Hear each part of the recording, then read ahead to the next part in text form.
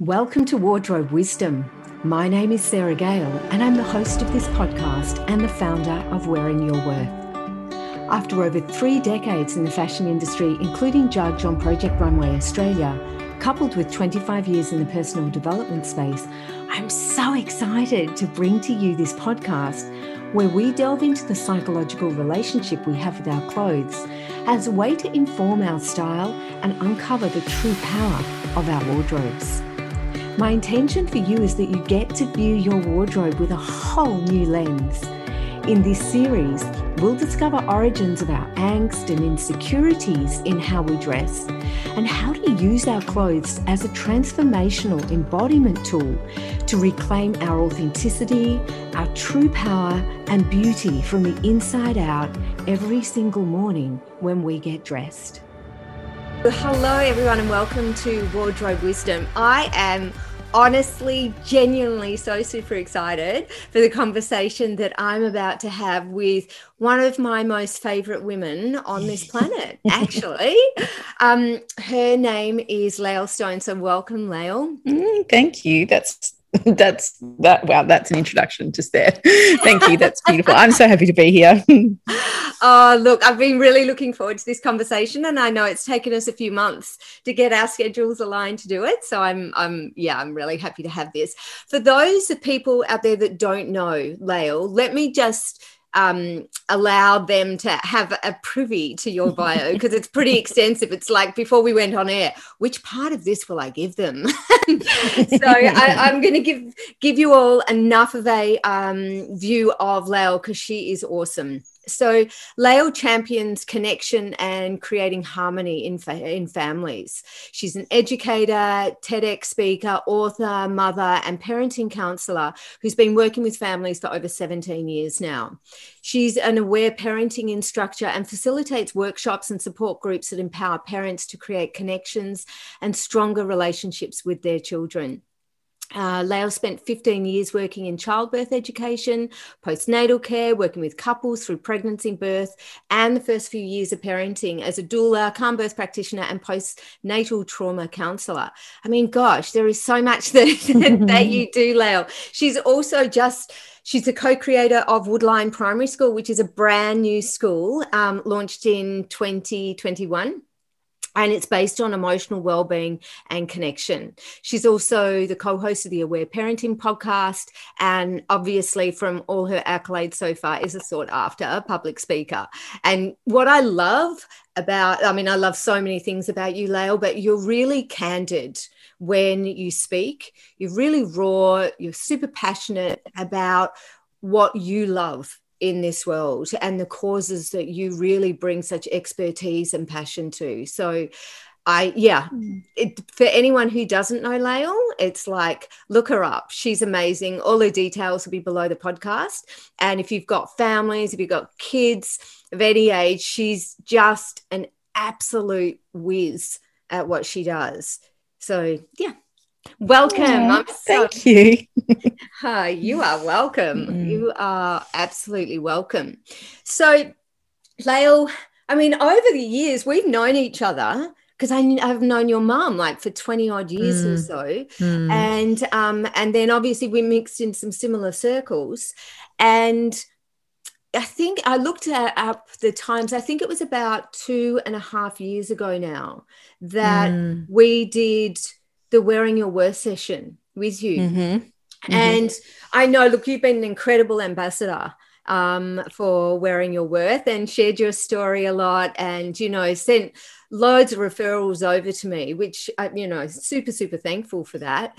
And I just really wanted to have this conversation because with you to find out your own personal experience with Wearing Your Worth, because you had some amazing patterns in your wardrobe and that often I use as examples as I go into workshops because I see them a lot, right? And you articulated them and were so raw in your energy of them that it was such a beautiful learning for me, and it has been for so many women going through like courses and one-on-ones. So I thought, who better than to get on than someone who can really articulate that, because I'm sure a lot of women listening will really get to understand some of their own patterns, or maybe start to see some of their own reflections over your experience with you, your wardrobe, and how that comes in actually to the whole emotional balance in your life as well.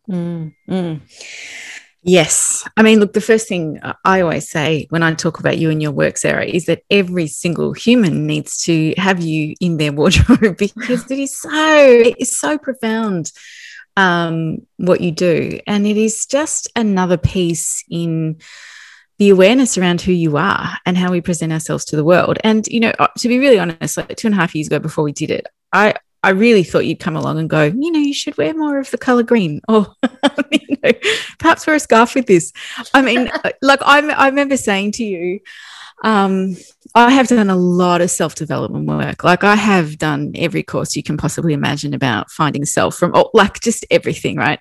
And wow, your work that you did with me, I remember thinking there are not many workshops or things that I want to get up and walk out of, but I was so deliciously confronted because you really called in me, who are you and what are you doing?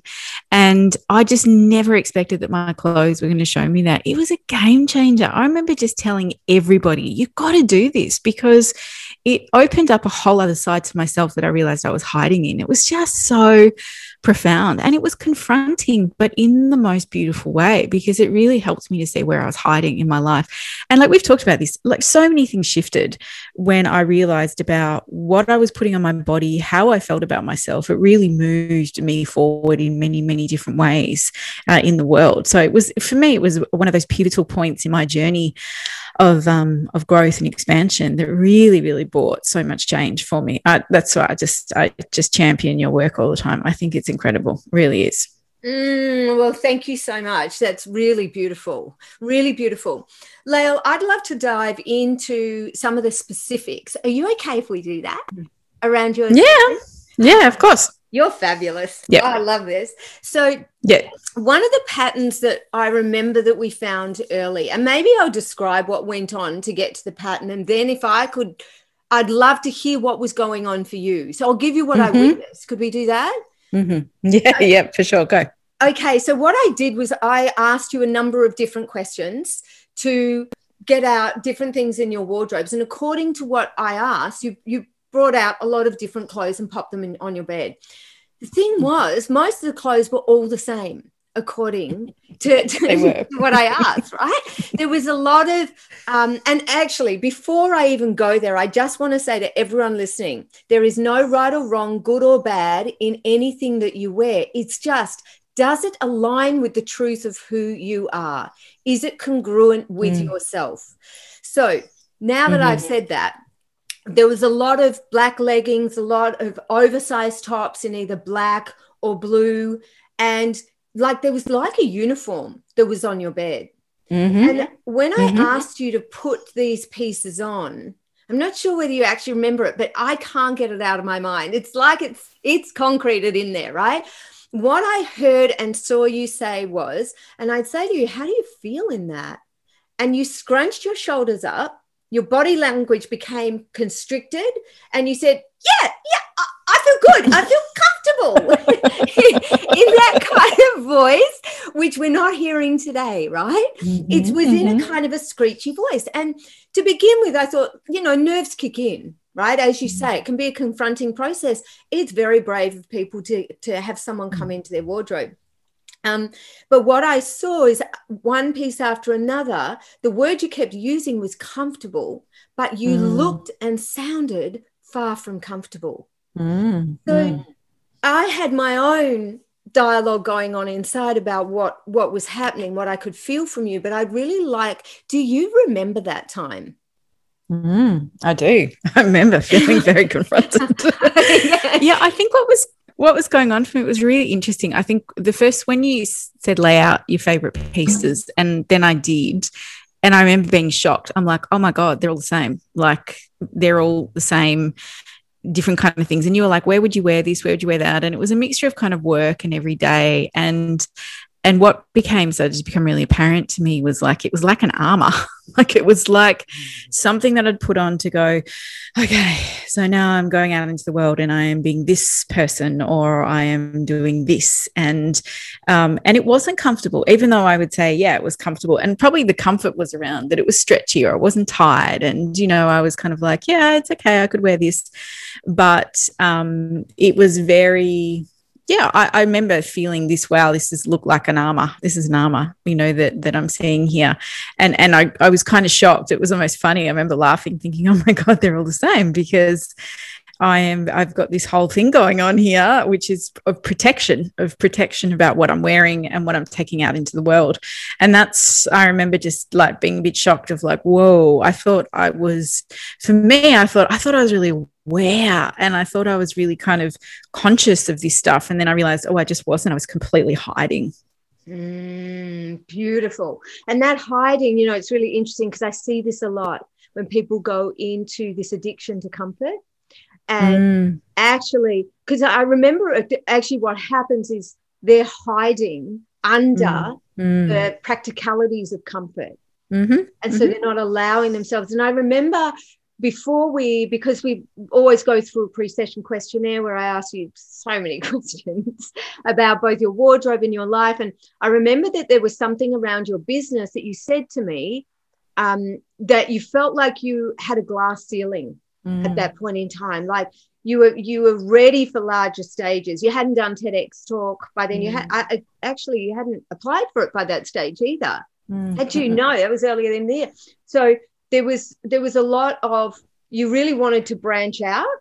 And what I was seeing in the wardrobe was that same thing. It was like, I'm going to stay small. I'm going to pretend I got this glass ceiling, that I'll just stay within this comfort zone. And that was kind of mirroring in what you were telling me about your business as well. It was fascinating, right? Totally. And I mean, I look back at that and think it was a big turning point for me, of actually saying yes to expanding, to stepping out more into the world, for being courageous, for taking more risks, all that kind of stuff. And I think when I look at that, the clothing was it was literally keeping me safe. And even though part of me is like, I want to be seen and I'm ready to be out in the world, there was another stronger part that goes, no, that's not safe. So don't do it. And so let's hide. And I think that's what my clothes were reflecting big time. Yeah, that's beautiful. Such amazing awareness too. What happened next? Do you remember? There was a blue dress. Yeah, I think it was, I actually think it was a black one, because it was one that, is this the one where it was the elegance one? Was that? Yes. Was it a black dress? It was a black one. Yeah, right, it was this beautiful black dress that was the most expensive dress I think I'd ever bought. And I'd worn it to a wedding or two, but just I was like, I don't really wear this anywhere. But I think when I put it on, I was like, you know, well, you obviously said, wow, how do you look and feel now? And yeah, I was feeling uncomfortable in it, because how I felt, or what it made me feel, was this incredible sense of power and elegance and beauty. And I was just like, nah, but I can't wear this. And I remember it probably even saying, I can't wear this to school pickup, like, you know, I'm a mum, and, you know, all these kind of things that I can't own these pieces of me. But I remember clearly it was a game changer, because what happened is all of a sudden you said, look at how you look now, you know, and how I was standing, how I was feeling, was the contrast to the hiding, was this element of being seen and actually stepping into really who you are and the power of it. But there was a lot of resistance on my level from me around it. I remember being like, yeah, that's fine, but no, I can't do that every day. Or, you know, well, that's just for a special occasion, or, you know, but that's not who I really am, you know. So there was a lot of resistance that came up for me around it. Yeah, I remember that too. Thank you for articulating that. And what I remember most is, first of all, the look on your face when I asked you to put that dress on. And it was almost like, I'm not treading that path. No, that's no. And almost like this kind of, there was an agitation present. And I think we always know when we're onto something when that agitation comes up, right? And then when you got it on and I asked you how you felt, it took a few goes because it was almost, and this is what happens, right? When we're connecting on the inside to really find that piece of us that hasn't had voice, it's like we've got to go through the layers and the filters. And I remember saying to you, do you feel elegant? And your whole face, it was like you went to yes, and then you went to the, but I couldn't wear. I mean, you know, this isn't for every day, and blah, blah, blah. And there was all this verbiage around it. And for the listeners, I just want to assure you, I wasn't suggesting that Lael wear her beautiful, elegant black tie, black dress. It's pick up, right? That wasn't it. But it was finding the elements in that, and elegant was one. Do you remember the other piece that was in there? It was because I don't think I could even use the words I don't know if it was stylish. No, it was something else. There was another word that I couldn't let myself use because I remember thinking, no, I can't be that. That's somebody else. Oh, now I can't remember what it was, but I remember filing with it. Yeah, I don't know if it was sophisticated. It was something like that. And I remember just going, oh, no, it was effortless. Because I think initially what came up was that I want to be elegant. And then I was like, no, I can't be elegant. Elegant's not me. Like I'm a little bit more, you know, fun or silly or playful or a bit fumbly, and I'm not elegant. Like I'm not that. And so I think then we kind of workshopped, we could use the word effortless, which wouldn't feel as confronting to the elegant parts of myself. But I remember resisting it a lot because I had all these ideas or beliefs around, you know, what that would look like or who that is, and not being able to own that part of myself. And it was beautiful because I you know, again, I just saw how much I was hiding in staying small, even though on some level I'm like, yeah, I want to be out there and I'm doing all these things. There was still a part of me that just felt really unsafe being out there and being seen and owning those parts of me, who I am. Yeah, absolutely. And I also remember there being a reference to your school days as well in that. Do you remember that? Yeah. I think it was, I'm just trying to think now about what came up around that. I know there was pieces around my mum that came up about it, and I think there was a whole story that came up of like, I can't be elegant because then people might think I'm arrogant. And then, you know, there was all something connected to money and all sorts of stuff that I'd been influenced by. And I was like, I don't want to be that. I want to be real and I want to be accessible. And so there was definitely a whole lot of stories that went with why I couldn't be that part of me. Yeah. It's fascinating, isn't it, that the stories that we come up with, right, around things like elegant or I'll get onto sexy next, but that we make these stories that if we're that, then we're not real, then we're not grounded, you know, and then we're pretentious. And I think that was part, you know, around schooling and things like in private schools. I see this a lot with women who say, you know, no, I'm not going into that elegant piece yet. It's one of their essences, but they've labeled it as pretentious because it felt like that in teenage growing up, for some, particularly in the private school sector, but I've seen it across all sectors. But I just remember a few almost carbon copies, and it was like, whoa, what is this? Right? And sorry, were you? No, I was going to say that was very true for me. And it was, you know, it was, I mean, we were workshopping that through as we were trying on the clothes of just around, so many of these belief systems that I had around who I thought I should be and what would it mean if I presented like that. And that was what was fascinating because I didn't even realize those stories sat there. I just didn't even realize that they were part of what I was saying every day.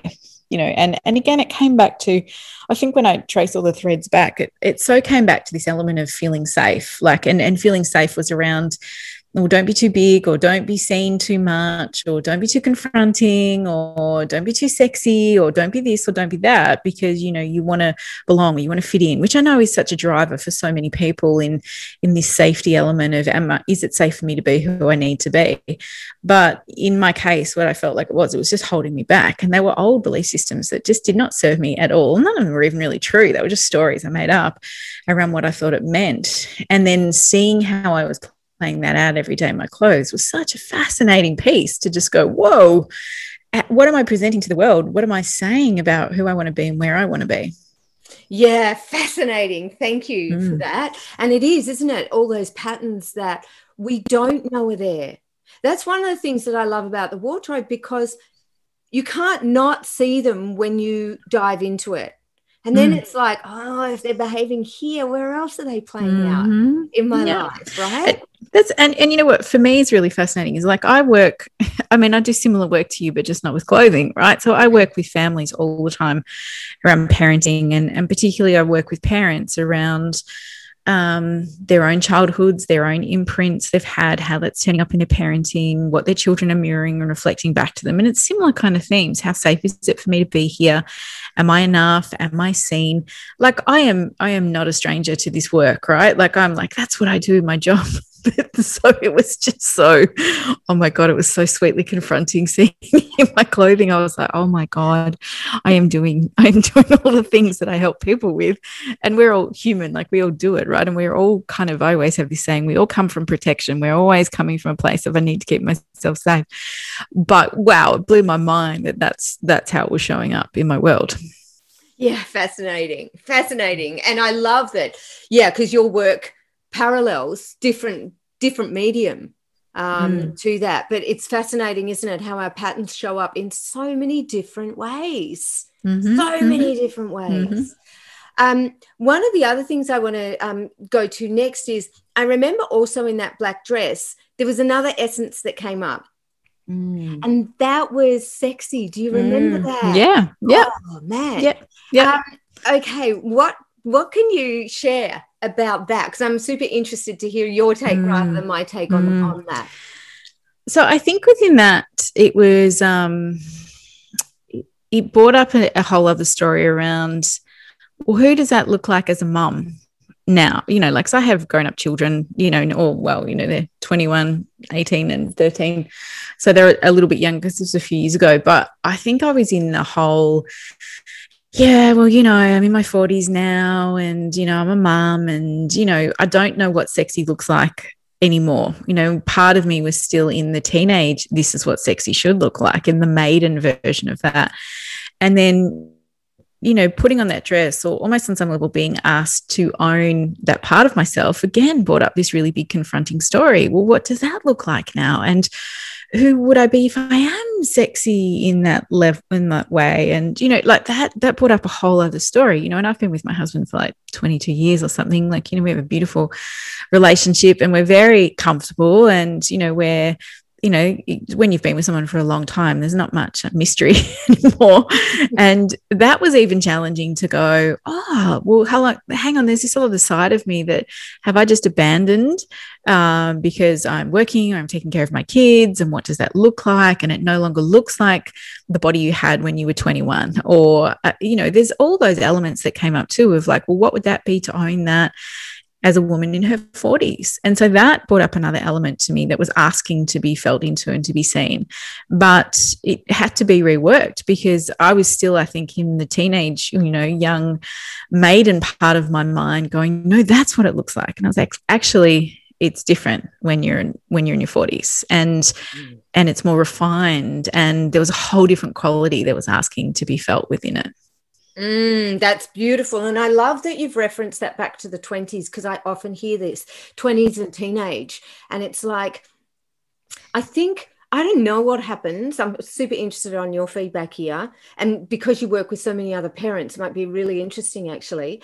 What I've discovered both in myself when I was going through, and especially in my 40s, I'm now in my 50s, but with other parents and other clients as well, is that sexy automatically refers people back to their 20s. And it's fascinating, right? And it's like in our 20s, I mean, I guess when you look at social media and you look at like marketing and, you know, we do use 20 somethings as this whole vision of sexy, right? And so we're brainwashed out there to believe that that's what sexy is. Now, we're probably more overt in our 20s in doing that because we're in a different stage of life. And when you go back, right, to caveman, that, you know, late teens and into our 20s was that time where we were using our appearance as an attractor for a mate, right? When we go right back to very what I'll call caveman type thinking, right? And so, I mean, it's probably in our DNA, in our genealogy, whatever we call it. And then when we get into our 30s, we start to investigate. It's like a lot of the time we might have young kids and we go into a different, you know, our feminine comes into that real nurturing aspect. And so it comes into this different nurturing, nourishing, mothering, all that aspect. And then as we come into our 40s, what I found is that people then come into their 40s and go, hang on a minute, who am I? Like there's part of me that feels like I've left behind. And instead of going back to that external part that we can see how we were in our 20s, it comes into a deeper and richer space of how do I feel that? Because sexy in the wardrobe is not all about how does it look for other people. Actually, it's not at all about how does it look for other people. It's like, how do I ignite that creative, full juice force of being a woman inside me in what I wear? That's why I love working with people who really get that it's how you feel in your clothes. As much as, you know, I mean, it always looks amazing when you're congruent from the inside out, full stop. Like that's just a given. But it's really, how do you ignite that feeling on the inside?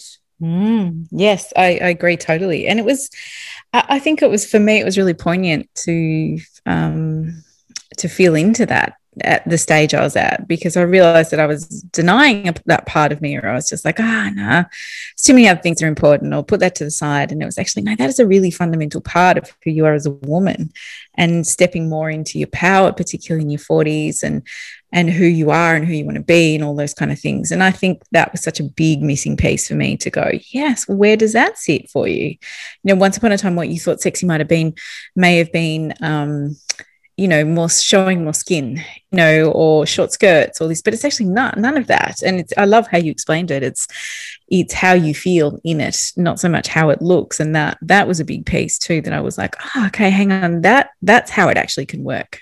Beautiful. Because sexy we can feel from amazing underwear too, you know, and lots of, it's different for everyone. And I think the part I want to touch on for a moment is if you look at your essences, right, which are elegant, sexy, and also playful. So we'll get to playful next. But elegant and sexy was really the feminine standing up saying, excuse me, I want to be seen. I want to be heard. I want to be full in this embodiment of you. And when you think about what was laying on your bed to begin with the leggings, oversized top, it was blacks and blues, it was very masculine. And again, to everyone, no right or wrong, good or bad, but it wasn't congruent with what was wanting to really show up in you. And when we push our feminine aside, I'm curious to understand, if you think back to that time, was your masculine running more of the show than your feminine? Oh, 100%, for sure. I don't think the feminine was getting a look in anywhere. Yeah. And I think it was, and I think this is what came up, because we talked about what I would wear when I was going out and I was presenting or I was teaching, and I would really put on masculine clothes because there was part of me going, I have to prove myself. I have to show that I can play with the big boys. I have to do this. And I was really coming from this, I have to come across and be powerful so what I'm saying lands. And I was completely denying any of that feminine aspect within me. And I could really see that in my clothes of what I was wearing and what I was choosing, because I think where I was at that point was my belief was you still have to prove yourself in the world. And that came with a real masculine force instead of actually resting in the feminine, of not needing to prove anything and just being in flow and being able to speak from that center. And that was, again, just a massive epiphany for me of like, wow, I'd like to think that I am in the feminine and that I'm doing lots of work in that space. And actually I was really just deeply in the masculine. Got it. So tell me, are you more in the feminine now? 100%. Like, yes. Like every time I go into a talk or I have to present somewhere, I always come back to, well, who's leading? And so I always am like, okay, I really dress in a way that can still feel powerful, but is really feminine. Like, is really like, where is she? Because that's who needs to speak now. And I've seen a massive shift in myself by leading with that now. Not the masculine, I have to prove myself. And what's interesting, I've been doing a speaking tour for the last month, and I had to go interstate, and I packed my bag really quickly. And what I took was probably a more masculine outfit than what I would normally do. And then I went and did the talk, and I didn't feel right because I was like, I shouldn't be wearing this. It's too hard. There were too many hard edges and, like, structure. And I was like, there's no flow here. I could feel it instantly, but I didn't have my other clothes with me to change. But I was like, oh, that was really interesting. I could see the difference it made. So 2 questions out of that. Within that masculine outfit, what essences were present and what wasn't getting a voice? I would say the elegance was there, but there was no sexy or playful. Yeah, got it. It's fascinating. No, it was, yeah. Isn't it interesting that, interesting, I mean, it is, but I think that's a blanket word, interesting, but I find it extraordinary that we still look at this world and assume that the masculine power is stronger. Mm-hmm. And I know that a woman in her power has so much more power when she is in her feminine power, because it's so congruent to the truth of who we are. That for us to try and embody lots of masculine energy and go in and really find our true power there, our true power is when the feminine in us is held by the masculine in us. And it's our masculine needs to hold a container for our feminine, not to contain our feminine. And it's I see this so often, and my gosh, I'm awake to it in myself all the time, because it's such an easy thing to fall into. And then when we start to, like you were when you were interstate, and we're alert to the, I haven't got this and I haven't got that, and she hasn't got enough of a voice. And it's then we really get to see how powerful we really are in the feminine. Like, and that's what the world needs, right? We need more powerful feminine. That's what we need, because this power base, it connects us with our intuition. It connects us with our heart. It allows us to operate in the world in a very, let's receive it in and then give it out. And it's so different. So different. Yeah. Yeah. Can we? Yeah. I see that even, I see that even sometimes how I deliver talks. I can see what lands when it comes from that place and when it lands when it comes from the other. And I can absolutely see that. I'm so aware of that sometimes. And I often deliver the same talks, and then I'll come back and go, why did that one feel better than not that one? And it's really interesting to just reflect and see where I was in myself of how it landed. Oh, I love that. I absolutely love that. And I concur with that as well. I do the same thing. And I know if I've been in a more of a masculine push, I've got to get this right, over prepared, all that kind of thing. That's my masculine really tampering with me. And I just don't connect with people in the same way when I do that. Your third essence was playful. Yeah. So let's chat about what playful. Do you remember when you came to it in the session and how that was playing out? I don't remember so much about that one. Because I think I've probably always had a little bit of that in me. Like that was the one that was most comfortable to be in. Yeah. Because I've always felt that I can be a little bit like that. Wanting to be a little bit cool. My kids would cringe if they heard me say that right now.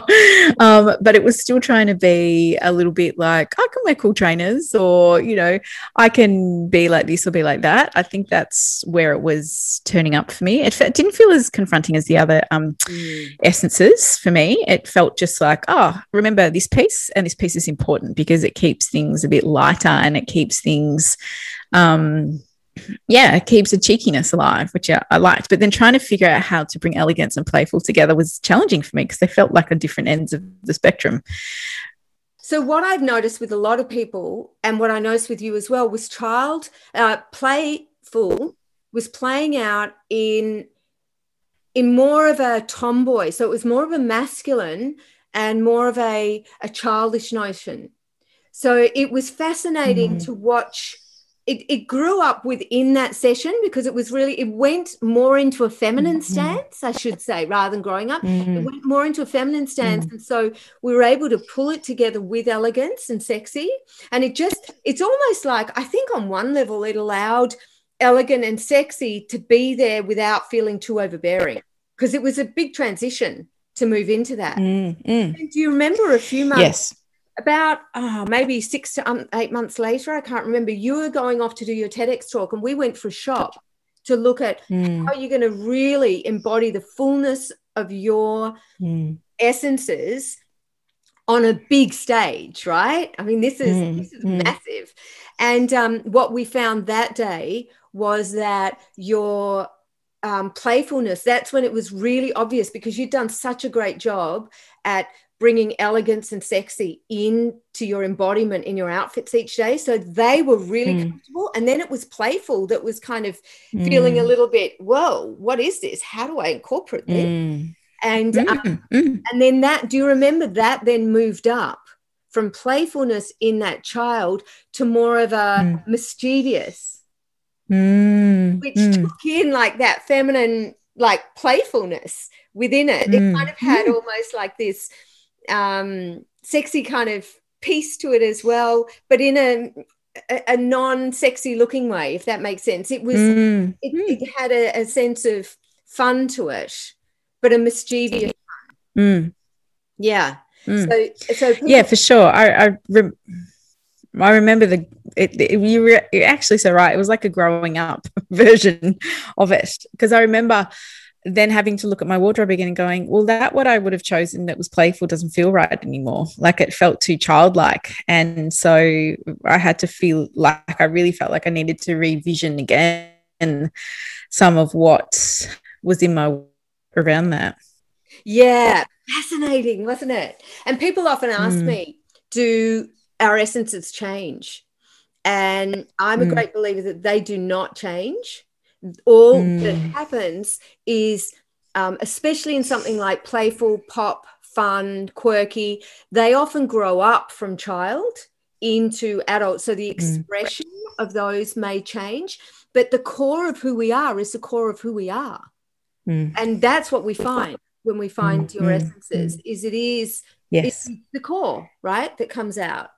So that was fascinating, completely fascinating. And I'd love to hear now, how do you go about this process in the morning, and how do you know when, you know, you're in your essences, and how do you know when you're not? Yeah.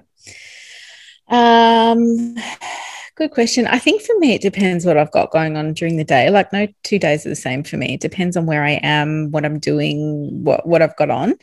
And so that will often dictate, okay, well, where am I going to move within this? And sometimes it'll get changed during the day, depending again on if I have to go and do talks or have meetings or those kind of things.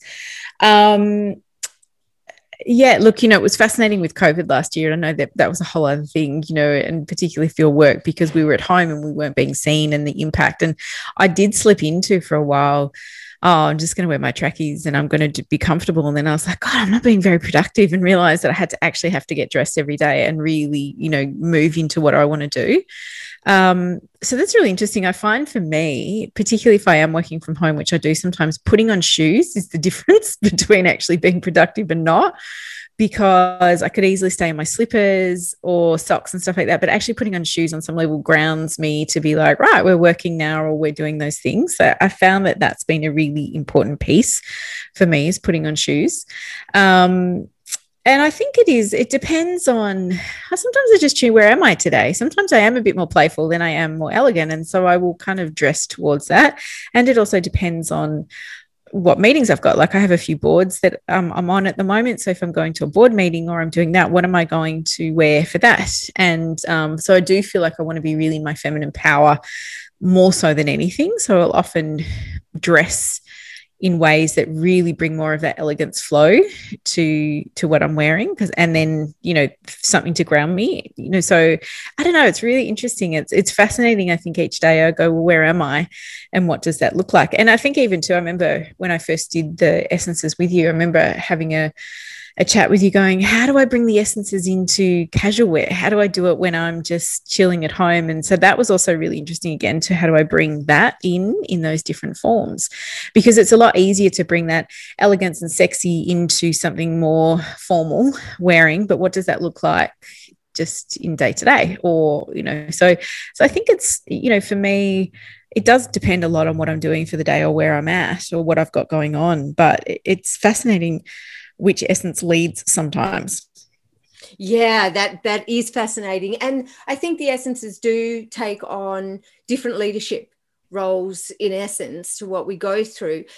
When we have all three on, it's like, and just for the listeners here, it's like your essences do translate over all the different areas. And they just show up differently. So for instance, for me today, I've got like soft wide leg pants on, which brings in my grace, which is effortless elegance, is one of mine, right? And then just a transparent top over a cami bra, which brings in, for me, sexy, right? Because I feel that.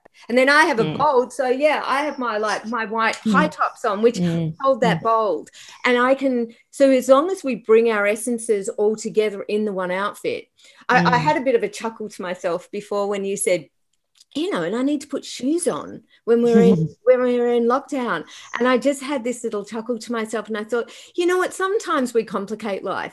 Life can be as simple as put some shoes on and see how it goes, yes. Especially when we're in lockdown. It's like the simplest things. I do the same. If I'm slushing around with my Uggs like early on in the morning and then I leave those on, it's just that energy. It's because my masculine isn't holding my feminine. So there's no structure to keep my feminine in, like moving through into the tasks that she's going to be able to contribute to best. So for me, I really need to ensure that I've got those and that my masculine is holding me. Otherwise, I can be so much in my feminine that, I float from, I'm not grounded enough to produce from that level. That's what can happen to me anyway. If I'm writing, say, music or putting a song together, I might be fully in my feminine. And because it doesn't require as much structure for me at the time, the music is creating the structure.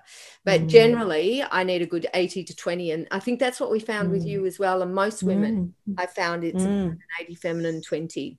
One last question for you around this is when you go into a period that your masculine is winning over in your life, do you find that reflects in your closet as well? Yeah, for sure. 100%. I think when I am, so when I opened our school this year and I was working a lot and it took massive amounts of work to get it open, to get it over the line. It was huge. And I was really actually had to be in the masculine a lot to drive it and to make it happen. And so it was interesting what I kept feeling wrong in my clothing, And I kept choosing stuff that was more that. And then I'd come home and my husband, who's beautiful and aware, would be like, you know, you need to drop the masculine because we both can't be men here. So I'd be like, okay. And I'd have to try and get rid of that so I could drop more into the feminine. And I really battled with it. Like I could watch it so clearly around what I was doing, what I was playing out. Because, you know, even though I had to kind of tap into that masculine to do what I needed to do, I had to learn how to also balance it and switch it off so that I could drop more into the feminine. It was beautiful. My husband helped me a lot to do that when I'd come home. But yeah, it was really interesting what my clothing was doing in that phase. And I was aware of it, but it was almost like I couldn't stop it because it's like, I just have to get this done. And that's where I am. And I go, well, what would I do differently next time? Well, I would pause more. I would watch more. I would go, okay, if I am being really driven by the masculine, how can I hold some of the feminine in that a little bit more? So it was really interesting. It was a great learning to watch what I was doing and how that was playing out. That's beautiful. And I just love your awareness and your husband's awareness and the way you work together in that. It's just, I've said it to you before. I love watching that. And I know your husband as well. And it's just beautiful. You know, you really embody that, what it is to really invest in your relationship and that openness and honesty and moving each other through different periods with that. I love it. Absolutely love it. So important. And this will be a last question. I'm curious to understand, in the work that you do you see any of the same patterns? How will I put this? Do you see the same kind of patterns coming up in people's lives? Because I know that you work with a lot of parents. So we touched on before that, you know, they have lots of patterns that are playing out. How do you see that? So you discovered some patterns in yourself that you said you're aware of in other areas, but you saw them come up here. If you think back to, say, your clients, do you think you can see some of the stuck patterns that are potentially happening in their wardrobes because you can see them in other areas of their life? 100%. Like I run an immersion group that like goes for 8 weeks, and we look at different aspects of the imprints we've received in our own upbringings and how they play out with our kids and family and all that kind of stuff. And 1 week we look at the feminine imprint. We look at what we were taught around being a mother is, you know, and for a lot of people, it's all about servitude and putting yourself last and not taking care of yourself and having really poor relationship to self-care and being the martyr. And, you know, just all these themes that are pretty consistent, I think, with mothering. And within that, then again, women, I'll often be like, well, just because I know from what I've learned from you, you know, what are you wearing? And they're all joking and like, you know, I just live in my tracksuit pants, so I live in this and live in that. And it's really interesting when you say, well, what would it be like to, you know, not do that, or to actually have boundaries in your life, or to claim some space for you? So many of them are deeply uncomfortable with it because, you know, on some level, you know, it serves us to stay stuck. And because, you know, and I often say to women all the time, you know, what would it mean if you did have more support? What would it mean if you did have space to lean into the passions and things you love? What would that mean? And if everybody, they've got a different nuances to why that would be scary. But a lot of the time it comes back to the same stories of I might be judged. I might then have to own my power. And it's much easier to just stay small than it is to be powerful. You know, my family might disown me because I come from a family that says you must give all the time. And if you're giving to yourself, then you're selfish or whatever. Like we all have stories and belief systems that we carry from what we've learned. And so I see it with mothers across the board, and they often joke it is reflected in what they wear. And because we carry a story that is so much about, well, let's put everyone else's needs first. And because I mainly do work with mothers, we're very good at that. And we've been conditioned to believe that. And that actually doesn't serve the family at all, because we know that when mum or dad or whoever it is, you know, when we are taking care of ourselves and we're meeting our needs, we have a much greater capacity to meet others' needs, including our children. And our children don't want us to be in the depleted, struggling state. They want us to be the vital, powerful person we are. So they will often push until we do that work and get that message. So therefore, you know, we get it. And actually, the more freer we are, the more powerful we are, the less we project our wounds onto our kids. And then our kids are like, oh, thank God, I don't have to carry your story. I can go and be who I need to be now. So I think it just is a perpetuating cycle. And I think that, I tell all the clients I work with about your work, because I think it's a really important piece in owning and seeing where we basically devalue ourselves, but also where we hide and the stories we have around it. For the listeners, I told you this woman is amazing. Honestly, I just love it, and I absolutely love the work you do. It's just paramount. It's absolutely paramount importance, and I think that the families and the mums that work with you just get to connect in with a part of themselves, which allows them to be so much fuller in their parenting and those lucky kids, right? Lucky kids. And I always come back to parents saying this, that none of us were ever really role modeled this, right? Like, I have a beautiful mum, but she never really role modeled taking care of herself, valuing her femininity, all those pieces. She's a super wise, aware mum, but that wasn't modeled to me. That was not my imprint. My imprint was work hard, do 4 jobs at once, give to others, crap boundaries, be of service. That's what I watched. I was like, okay, that's what a good woman looks like. So you keep going and you burn yourself out and you keep giving to others. And, and that's what I believe to be true. That's what I was shown. And of course that doesn't serve you. And I was burnt out and had to create all sorts of scenarios so I would learn there's an opposite way to do that. And I always come back to parents going, when we want to raise our kids consciously, when we want to be able to look at our stuff, we have to be so kind and compassionate to ourselves, because most of us were never modeled this. Most of us never had that experience of what it feels like to be deeply seen and heard by our parents. Most of us never had the opportunity to cry deeply in someone's arms and they hold us with deep compassion and empathy without judgment or trying to fix you, and these are things we're trying to do for our children or trying to be out there in the world. And it's hard, because if we are the first generation that's changing this, it's clunky and we make mistakes and we have to keep practicing. But the more we do it and the more willing we are, then that's the imprint we're giving our children. And so, for me, I have, a son and 2 daughters, and I was so adamant that my daughters were going to have a different imprint around care, around loving themselves and their bodies, around having boundaries, all that kind of stuff. And they are fierce, beautiful teenage girls. I tell you, I look at them and go, oh my God, I wish I had their confidence or, their voice, when I was that age, because I'm like, well, that's what they've been shown. And so I think, the work you do and the work I do is really fundamental to support women to know that who they are is powerful. And it's time. We have to own our power. It's time for us to actually stand up, because the world needs it. Our children need it. It is now. And I think that anything we can do to take steps towards that is a gift to the world.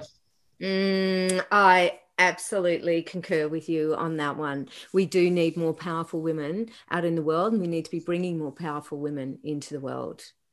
Thank you so very much. I could talk to you for hours, as you know, sometimes we do. But yeah, thank you so much for being on the podcast today, Lael. It's just such a delight to speak to you.